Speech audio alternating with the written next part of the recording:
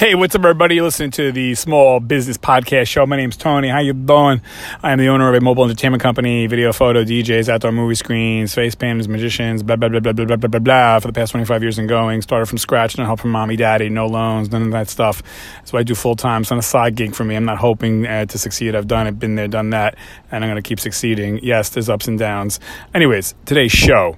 How the heck is Kids Bop music so successful? Now, if you have children, you know this, and because we're in the entertainment business for families, we play a lot of what they call the Kids Bop music, and essentially they're the children singing versions of popular top 40 pop hits.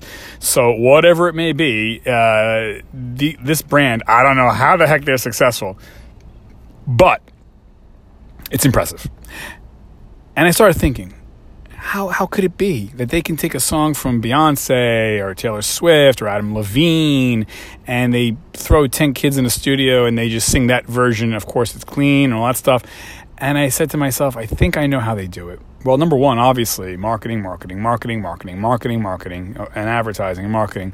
But I think there's an intrinsic connection why, especially children love it, because children are listening to people like themselves sing those songs. So it's very relatable. It's very conducive to singing along to.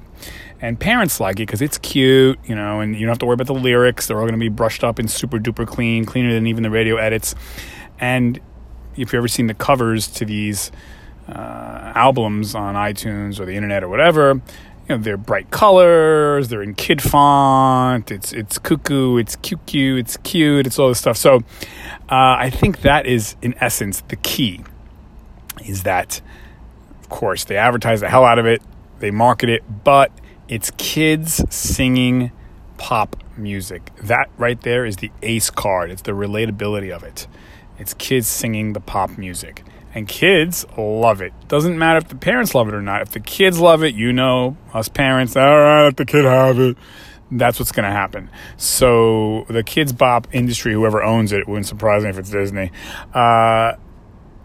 They've honed in on something, man. And I used to scratch my head for decades as to what the heck, why? And then it hit me.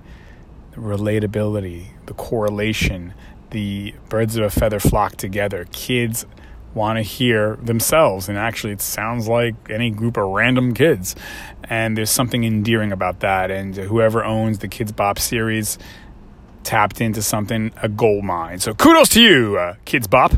Until next show, Tony, Small Business Show, out. I believe in you.